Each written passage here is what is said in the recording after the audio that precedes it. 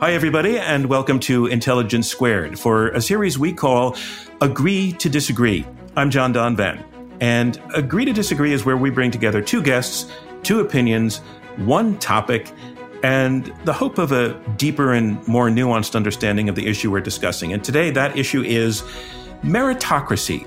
Whether meritocracy works, why it is an ideal, what it's supposed to lead to, what it does lead to.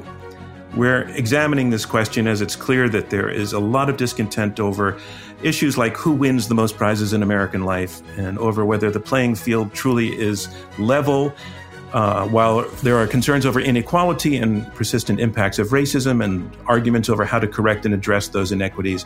It has been practically axiomatic in our lifetime, certainly in my lifetime, to assert that meritocracy is how society should set its priorities.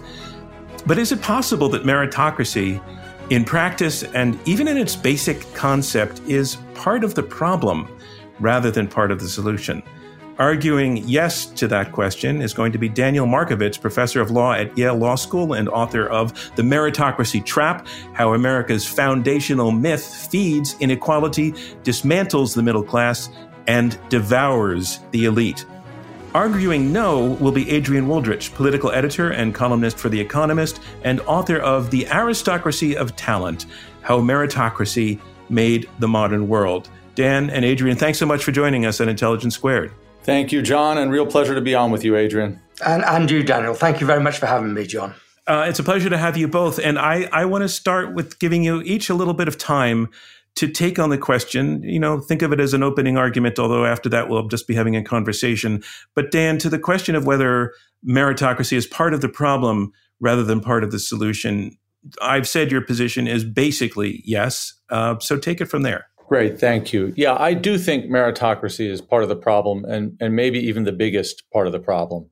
But I should begin by saying that it obviously has some attractive features.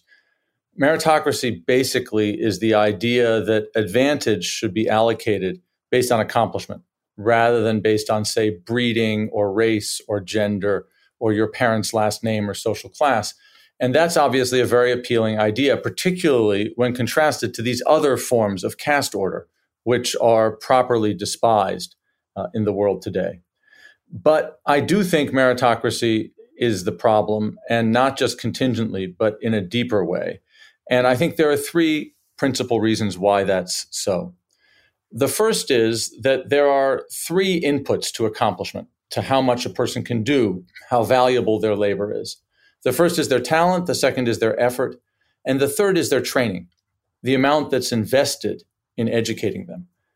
And one thing that happens in a meritocracy is that elites who themselves have done well begin to invest disproportionate, extravagant, and for everybody else, unattainable sums in educating their children. So in the United States today, the 20 most elite private schools in the country spend over $75,000 per pupil per year educating the children who go there, as compared to a national public school average of maybe $12,000 to $15,000 a year. And that difference, which is devoted in a very systematic way to squeezing as much education into rich children as possible, produces enormous differences in accomplishment. So the gap between the average SAT score in America of a kid whose parents make over $200,000 a year and a middle-class kid is 250 points, which is twice as big as the gap between a middle-class kid's average SAT score and the average SAT score of a kid at or below the poverty line.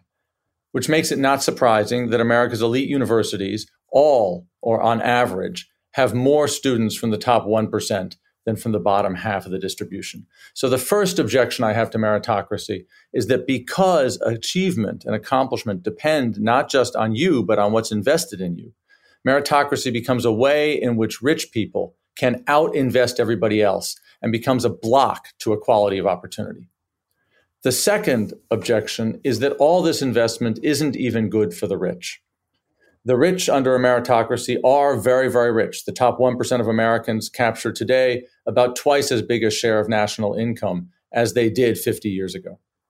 But they're rich based on their own labor, principally, and they have to devote their labor with great intensity and enormous hours to whatever tasks the market will pay for, which means that they do things that they're not particularly interested in, simply because they need to do those things to make the money that they need in order to pass their privilege on to their children. So in a meritocracy, your training more nearly enslaves you than frees you. You become alienated from your own work. You become under constant competitive pressure. And you have to do whatever it is the market tells you to do, even if you're on top. So the second problem with meritocracy, which is not as important as the first, but is also not trivial, is that even the rich don't flourish. The third problem is the deepest, but I'll just say something brief about it here, which is that meritocracy focuses on competition to assess who has the most merit. And competition distorts what people value in a way that makes their activities less worthwhile. I encourage people who are listening to go to Google and look up side-by-side images of the winning women's gymnastics vault in the 1956 and 2000 Olympics. In 1956, a woman runs up to the vault, does a flip off the vault, and lands. In 2000, the winner has done more flips before hitting the pommel house than the winner in 1956 did all told, and then does more flips and spins as she comes off the horse. The 2000 image is the meritocratic image. The woman is frankly amazing. But it's not clear that gymnastics in 2000 was a better human activity than in 1956. In 1956, spectators could imagine themselves in the Olympics. There was a continuum between an ordinary athlete and an Olympic athlete. In 2000, we're all just watching somebody who is so different from us that they're like an alien. In 2000, to win at the Olympics, athletes have to drive themselves so hard that they break their bodies and are stuck in an obsession of performance, which harms their personalities and leaves them exhausted. So that's an image for what meritocracy does. It focuses on competitive edge over what's worth doing and distorts all our ambitions and all our values in ways that harms us all. And those are the three reasons why I'm a skeptic of meritocracy. Thanks very much, Dan Markovits. And Adrian Wooldridge, why don't you take a crack at the same question, whether meritocracy is part of the solution or part of the problem? Well, the term meritocracy was invented in 1958 by a brilliant British sociologist called Michael Young, who wrote the book called The Rise of the Meritocracy. And it's extraordinary, given how central the question of meritocracy is to our contemporary debates about the world, that it's such a recent coinage. Michael Young defined meritocracy as IQ plus effort. IQ plus effort equals merit. I would say, I would redefine it as IQ plus effort minus bias equals merit.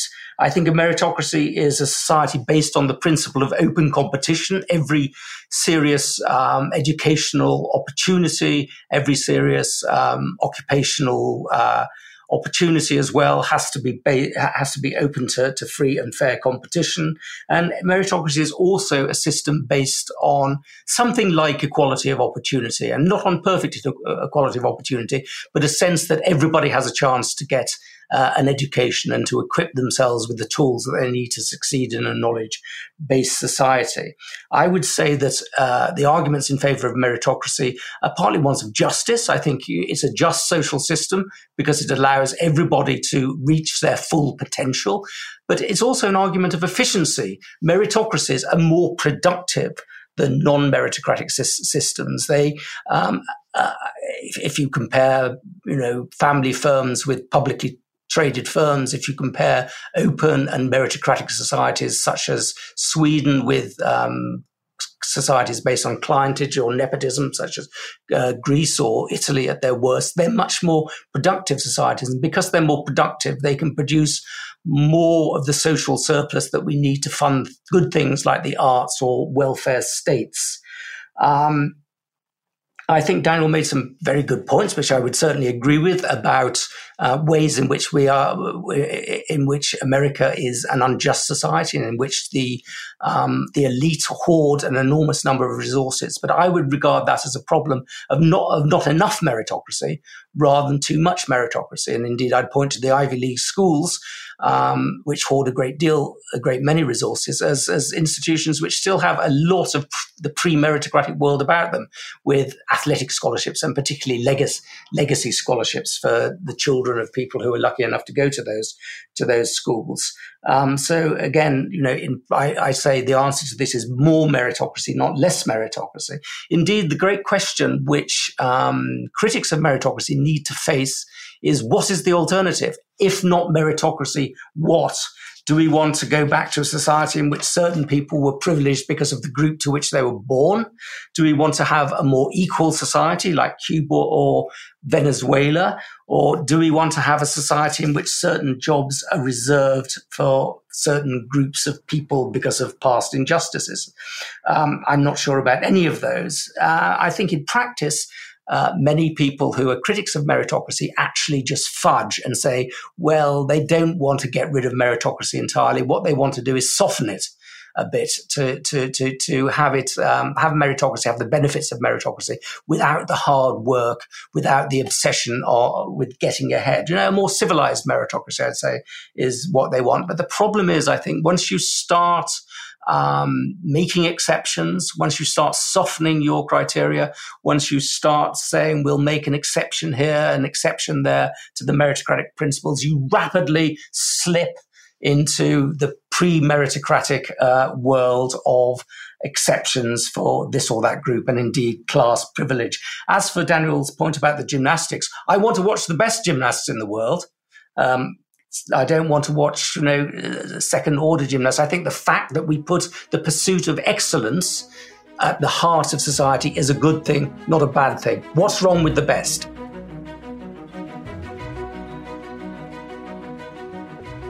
You've been listening to Intelligence Squared US. I'm John Donvan. This is a reminder to all of you that Intelligence Squared US is a nonpartisan, nonprofit organization.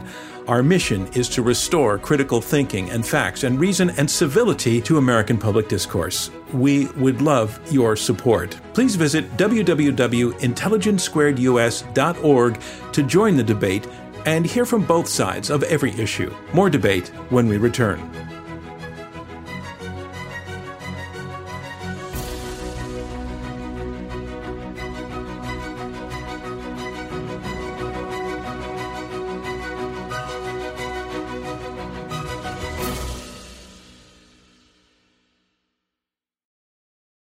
Welcome back to Intelligence Squared US. I'm your host, John Donvan. Let's get back to our conversation.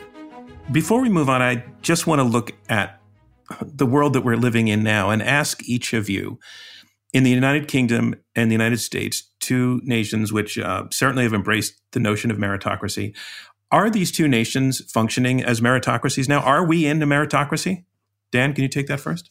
Well, we're certainly not in a perfect meritocracy. Some of the things that Adrian points out, for example, about legacy admissions at Ivy League universities, there's a lot of structural racism, structural sexism, which are obviously all non-meritocratic notions.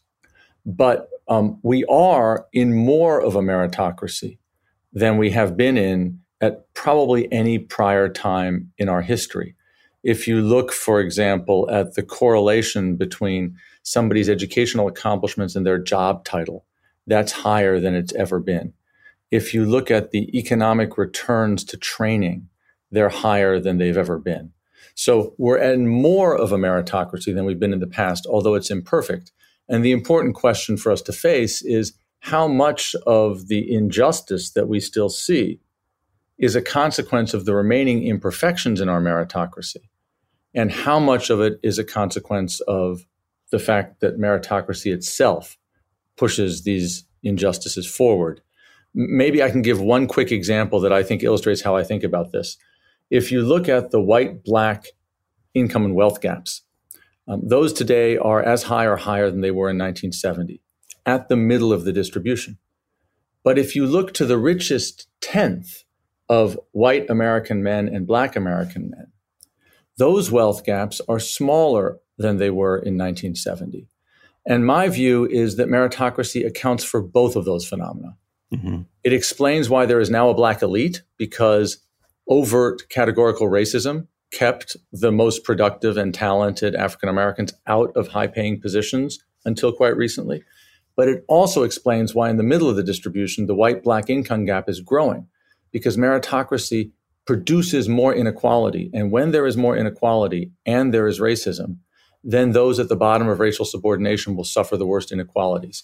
And so here you can see both how meritocracy is genuinely an emancipatory regime and how it's the thing that promotes and perpetuates injustice. I'd have Adrian, a rather different... Can I just do the same question first about whether we are in a meritocracy, whether you would recognize our societies as functioning meritocracies? I think if you go back 100 years and compare the America of 100 years ago or the Britain of 100 years ago with today, the answer is certainly, yes, we are in a meritocracy. We've moved massively in the direction of a meritocracy because ascriptive restrictions on social mobility based on gender or race have been eroded or to some or indeed removed. We have a legal meritocracy in many ways. I'd say the answer in practice, though, is more complicated than that. I would say if you go back to the decades after the Second World War, I would say that in both Britain and the United States, in some ways, you have more of a meritocracy. Not when it comes to gender, not when it comes to race, most most obviously in the United States, but when it comes to class, you saw an enormous increase in social mobility from the bottom of society to the middle of society after the Second World War, with the creation of a mass welfare state, a mass education system, a mass higher education system. So we've seen in more recent decades restrictions on mobility based on gender and race very rapidly being removed. But we've seen restrictions on mobility based on class and hidden class advantages and disadvantage, I would say, increase. And let me just throw one more thing into the mix, just to be a little bit provocative here to my audience in the United States. I think historically, the United States has been more of a meritocracy than Britain, with the obvious and complicated exception of African Americans.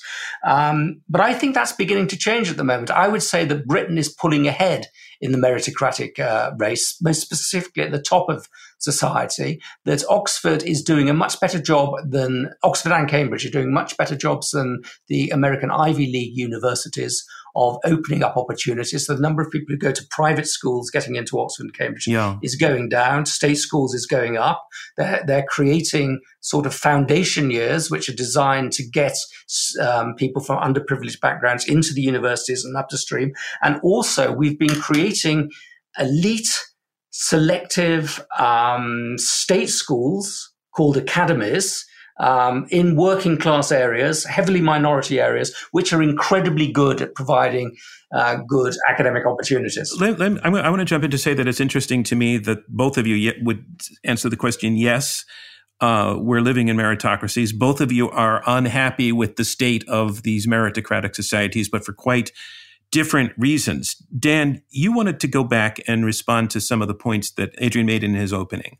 Well, I think actually the exchange we've just had picks up one of the points of potential disagreement between us, which maybe is worth unpacking a little bit, which is what's the relationship between meritocracy and equality of opportunity?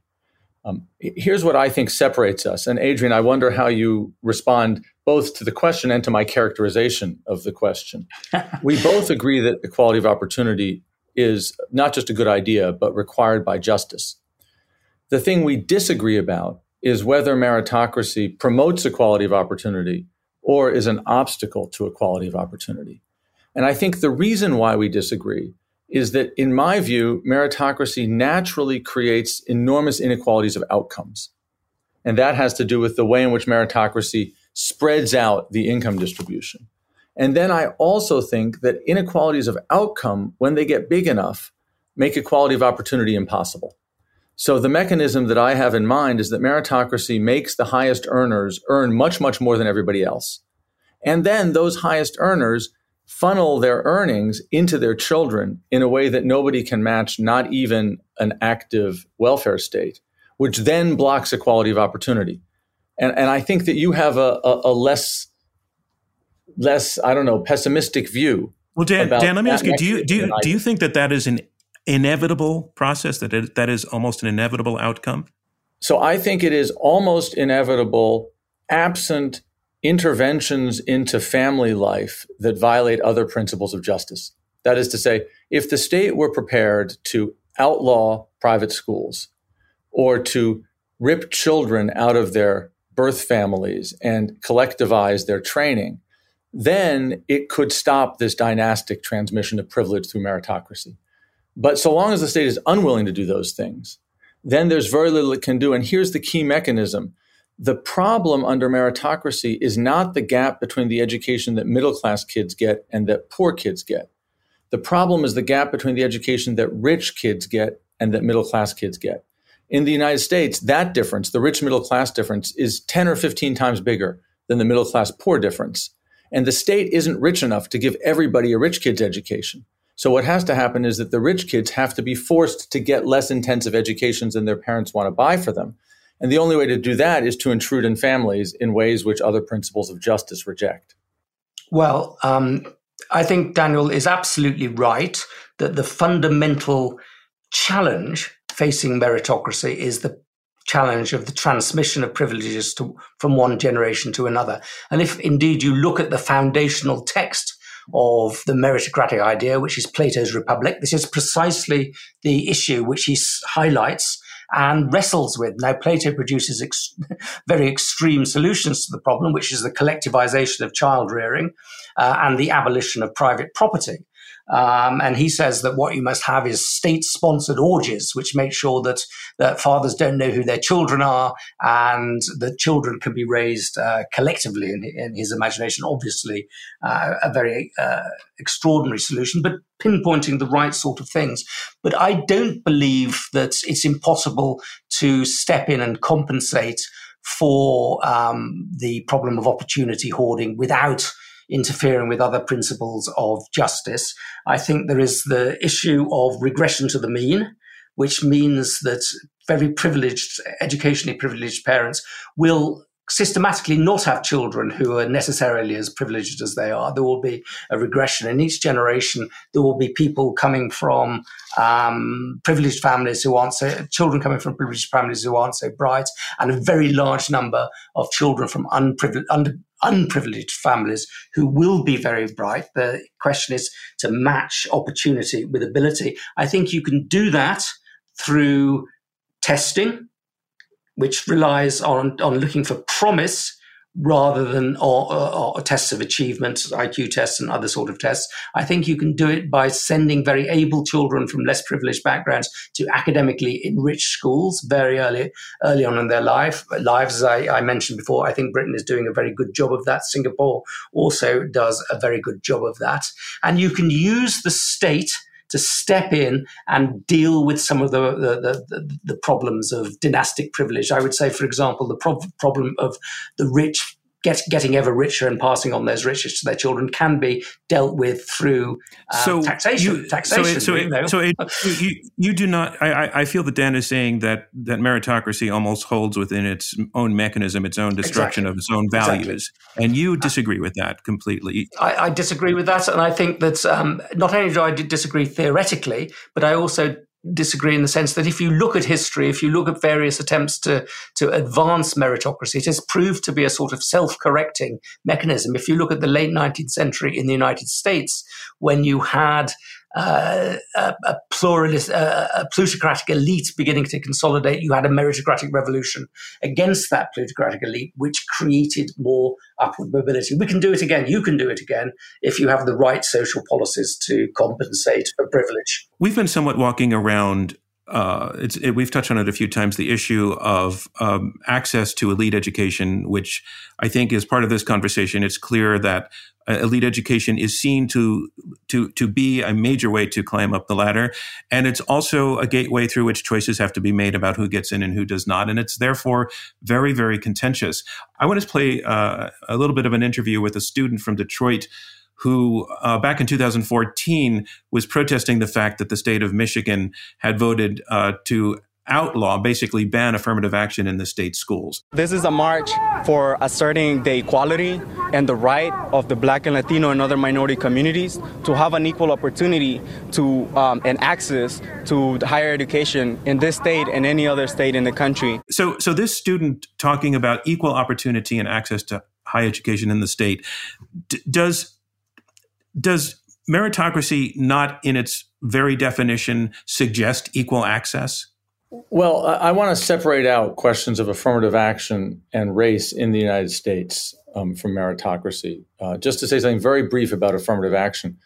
My view on affirmative action is that meritocracy requires affirmative action, partly for reasons that I suspect Adrian agrees with, which is that in the presence of massive racist inequalities, any level of performance of an African-American child is going to indicate brighter prospects than the same level of performance in a child who's had the benefit of white privilege. And so a meritocracy will evaluate people differently. I also think that affirmative action is required just by a commitment to racial justice for non-meritocratic reasons. But let's set that question just to the side for the moment. In response to the question that you've asked, I do think there's a real problem here because remember, meritocracy allocates advantage, including elite school places, based on accomplishment. And accomplishment turns a lot on what's happened in your prior life. And so when we allocate school places based on accomplishment, we'll pick people who've accomplished the most, and those will be disproportionately rich kids. Let me just give one statistic that illustrates this. I went back to the College Board's data a couple of years ago and looked at a recent year's comprehensive SAT data and asked how many kids from various different backgrounds had SAT verbal scores that hit the Ivy League median. And if you looked at kids, one of whose parents had been to graduate school, there were about 15,000 kids in America, one of whose parents had been to graduate school, whose SAT verbal score hit the Ivy League median. If you looked at kids, neither of whose parents had graduated high school, in the whole country, there were fewer than 100 whose SAT verbal scores hit the Ivy League median. So if we try to give people university places based on their accomplishments, say on the SAT, we're going to give the children of very educated people access to the most elite schools. And that strikes me as being unjust. On the subject of the admission to elite schools, I'd like to make 2 points. One is that in many ways it's too late when we're starting talking about university entrance. We need to have an educational system that builds from the bottom up. And the foundations of a lot of subsequent inequality are laid much, much earlier on than in universities. They're laid, to some extent in the womb, but certainly in the early years and the pre-kindergarten years. So as much as we can, we need to encourage we need to focus redistribution of opportunities on the youngest amongst us.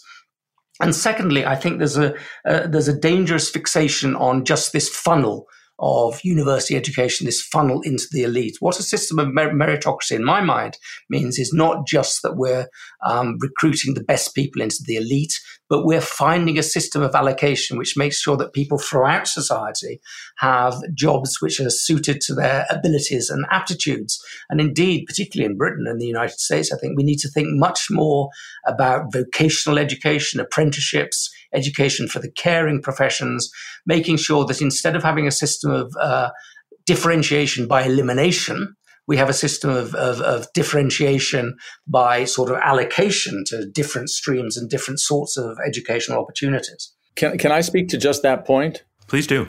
I agree entirely with that. The way in which I think about it is that we should have a system of allocation in which we decide collectively, and therefore inevitably based on politics, on what tasks are worth doing. And then we educate people so that they can do worthwhile tasks well. And then we give access to jobs and advantage to people who are able to do things that are worth doing well enough to make them worth doing, so that we have people who are excellent at teaching be teachers, people who are excellent at carpentry be carpenters, people who are excellent at finance be bankers. And we don't privilege one of these tracks over others, so that it's not the case that bankers make 100 times as much as carpenters as they do in our society now. And I guess the question I have for you, Adrian, is that strikes me as being allocation based on excellence.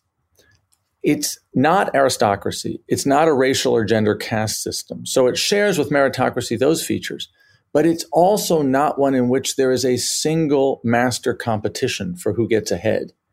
And I'm inclined to think that meritocracy focuses on the single master competition side of things.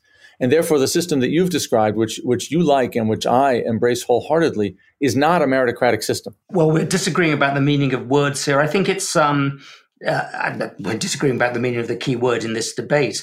But I think that if you look back over the history of meritocracy, there are two rival traditions at work. One, which I might call the sort of Anglo-Saxon tradition, is a matter of hauling up people from throughout society to get into elite institutions. And that, I think, has become even more dominant at the moment, particularly in the United States, which has seen this sort of the Ivy League universities becoming the focus of this extraordinarily ferocious competition. The second tradition of meritocracy might be called the German tradition, which is much more about allocating people to different sorts of things. Germany has a flourishing academic sector and a flourishing gymnasium, high school sector, but it also has a flourishing vocational educational system. I think we should be moving to the second of those choices, and perhaps even to a third choice, which adds the caring professions, which are going to become massively much more important in our societies as our societies age, to this mixture. So certainly just one notion of merit, over-fixated on academic excellence, is something we need to be moving away from. I'm John Donvan. This is Intelligence Squared US. We'll hear more from our debaters right after this. Welcome back to Intelligence Squared US. I'm your host, John Donvan. Let's return to our discussion.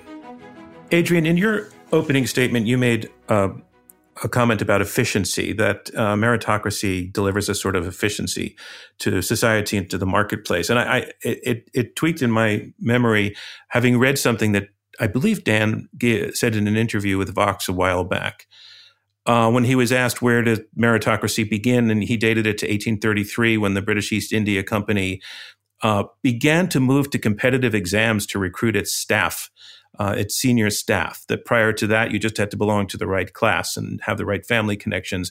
That now the idea was, no, we want to do the job well, we're going to hire the best people by giving them a test. And that was plausibly a beginning of meritocracy. But I wanted you to develop a little bit more, I think, the argument that you were making, that meritocracy will result in the best people getting to do the best jobs. And that means at the top, by which at the top I mean the people who will be government leaders, heads of corporations, et cetera. That it's a way to match up the best talent with the places where that talent is needed. Sure. If meritocratic institutions are more efficient, they make a better use of their resources, they contribute to productivity more than non-meritocratic institutions. If you compare publicly owned companies with family companies, publicly owned companies are on average significantly more productive. If you compare, let's say, societies which have a broad commitment to lack of corruption, open competition, and the other things that go along with meritocracy, let's say Sweden, Denmark as prime examples of that, but also Great Britain and the United States and Germany. They are more efficient than societies that are plagued by nepotism and clientelism and other such things. And I think that efficiency advantage of open competition and meritocracy is actually growing. So if you look at Italy, since the Second World War, Italy enjoyed a long period of rapid growth, just as France and Germany did. But that rapid growth begins to peter out in the 1990s as the information technology economy takes off, and Italy then becomes stagnant.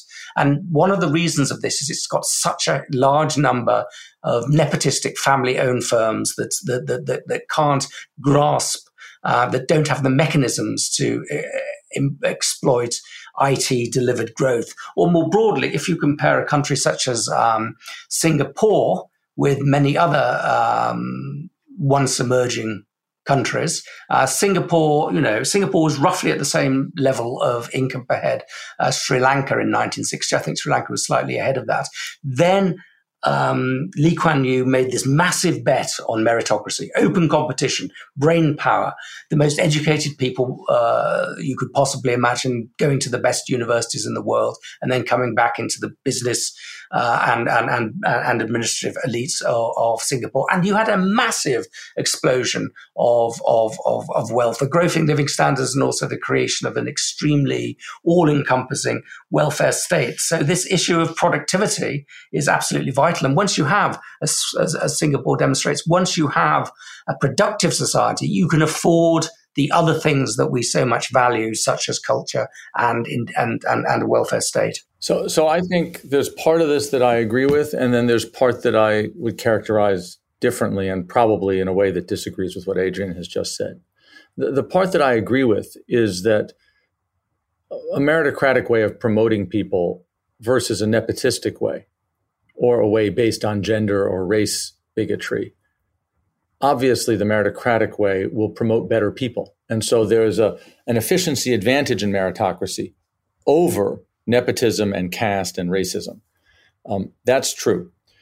But there's a second effect of meritocracy, which is that the meritocratic elite over time comes to remake the labor market and the whole economy in its own image, to fetishize the particular narrow skills that it has. And that effect, that is to say, the effect of distorting work and production in ways that favor meritocratic skills but don't favor the common good, means that meritocracy tends to depress growth and to be inefficient. And the question is, which of those two effects is bigger?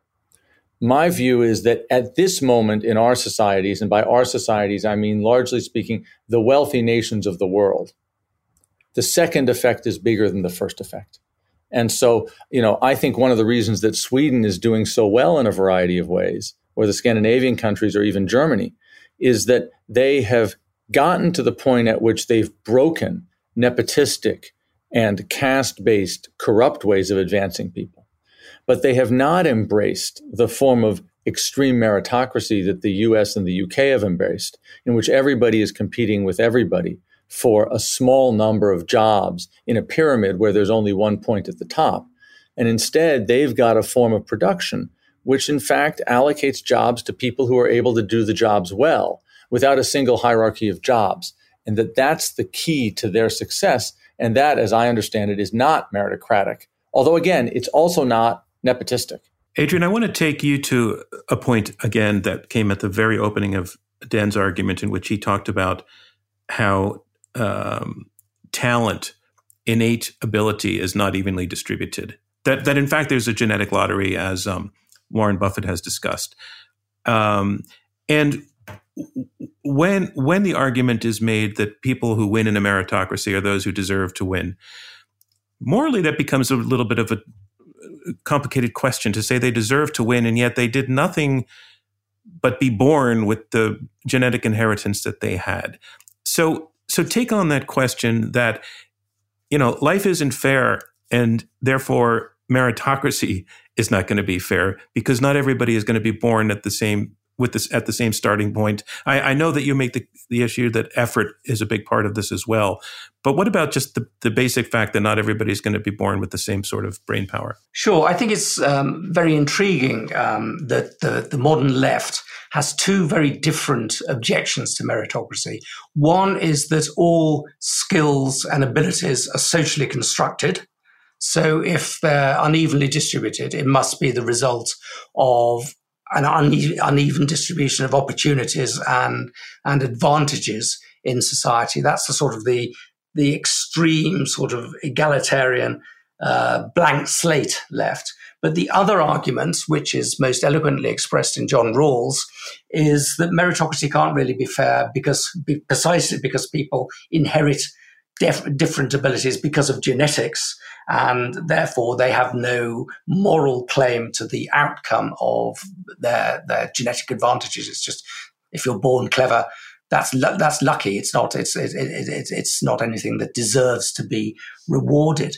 So two very different narratives competing here amongst the critics of meritocracy, both of which I think are actually wrong. The first is wrong because I think there is indeed a significant genetic component in ability.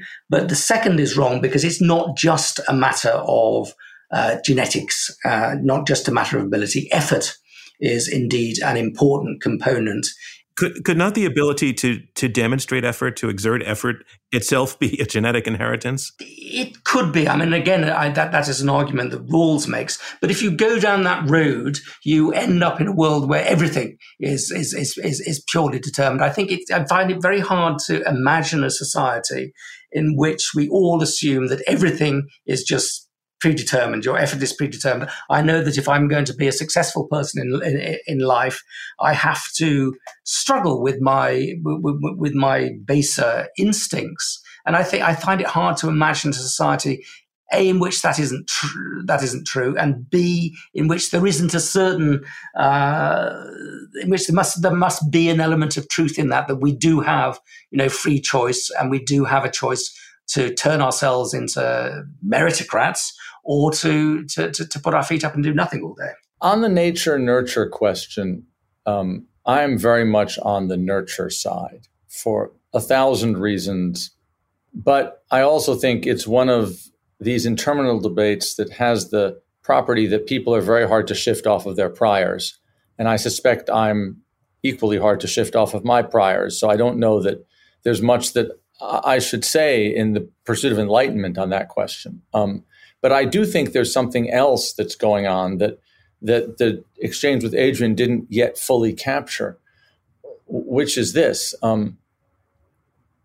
Talents are socially constructed in another way also.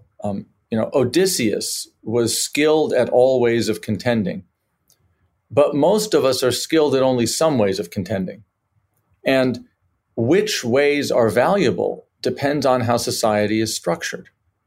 So the people who get advanced degrees from my university or from Oxford or Cambridge have a particular set of raw capacities, which in a society like ours, highly financialized, highly technocratic, and full of a lot of inequality, make their labor extremely valuable. But their labor would not have been valuable in a society of hunter-gatherers. And it would not have been valuable in a pre-industrial agrarian society or indeed in the industrial society of the 1950s and 60s. The thing that makes their labor so valuable is the inequality in which their skills have been built. And so there's kind of a circularity in the suggestion that they have meaningful talents. And the question that we need to ask as a collective is, do we want to arrange our affairs to make people who have these very peculiar sets of raw capacities count as super talented?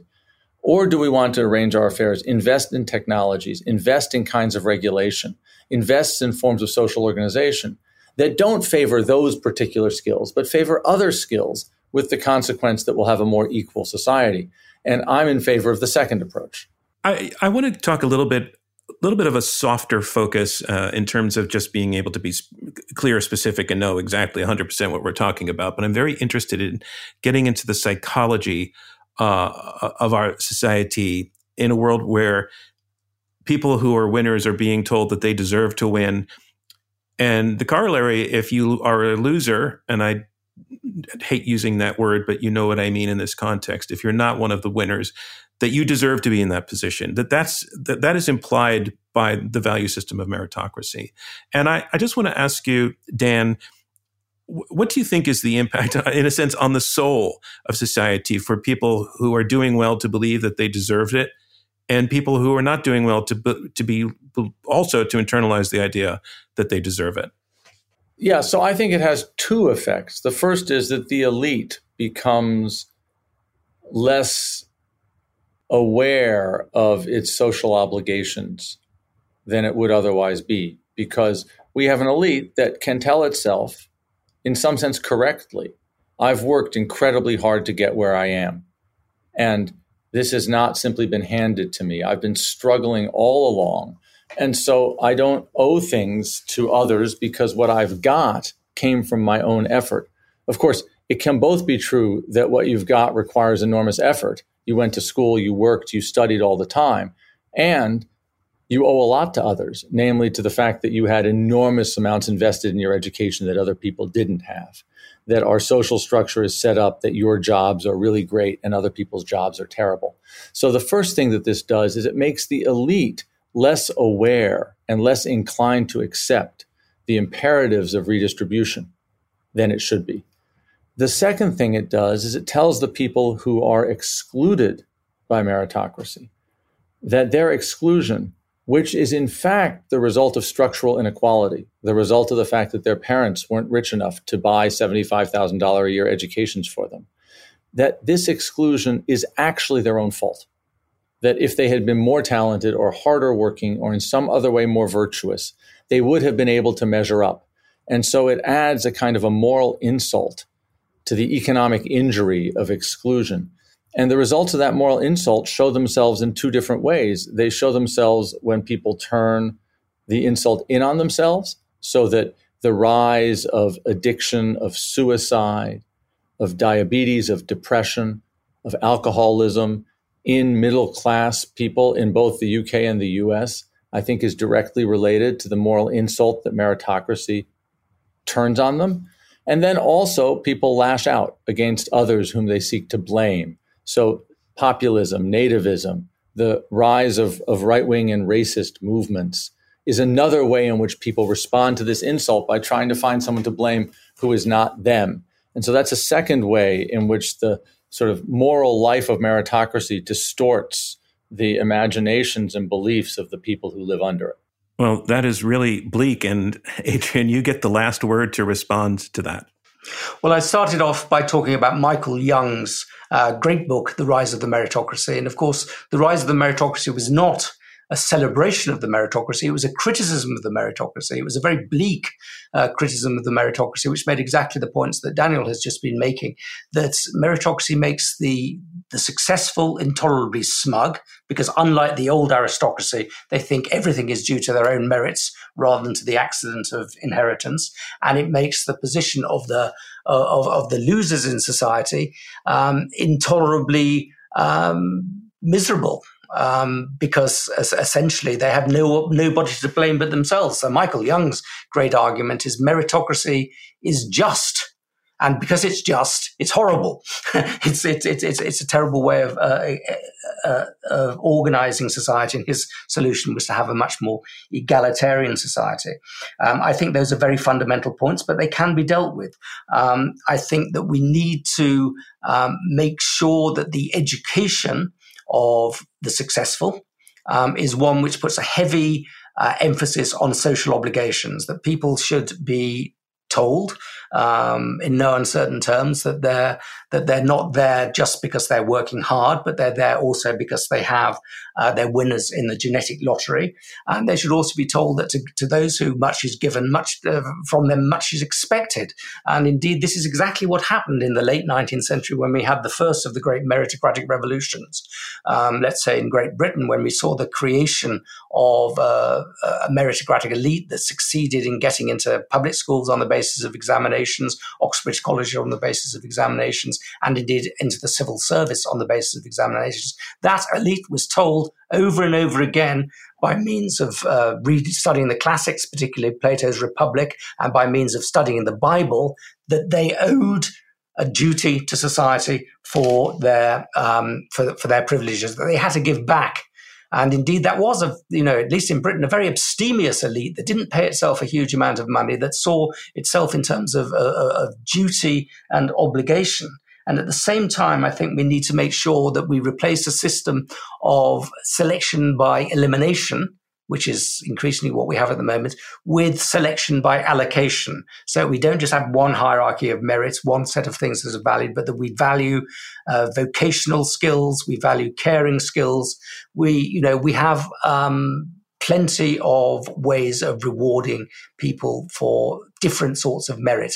And above all, we have to, realize, of course, that success in life, in jobs, is as nothing compared with, success in your, or success in your, if that's the right word for it, in your family and in your private life and in your philanthropic endeavors. If we had more time, I think I would hear the two of you beginning to agree more and more on your ideal vision for what should be. But we don't have that time. And I want to thank you both for joining in this conversation and for shedding light and making it interesting, and for the respect you showed for one another's arguments. And again, I think the reason we call this Agree to Disagree as an episode is that you do agree on a lot. So Dan Markovits and Adrian Wooldridge, thank you so much for joining us. Thank you very much for having me, and pleasure to speak with you again, Adrian. Thank you very much. A most enlightening conversation, at least for me. Thank you. And thank you, everyone, for joining us. I'm John Donvan. This has been Agree to Disagree, a production of Intelligence Squared.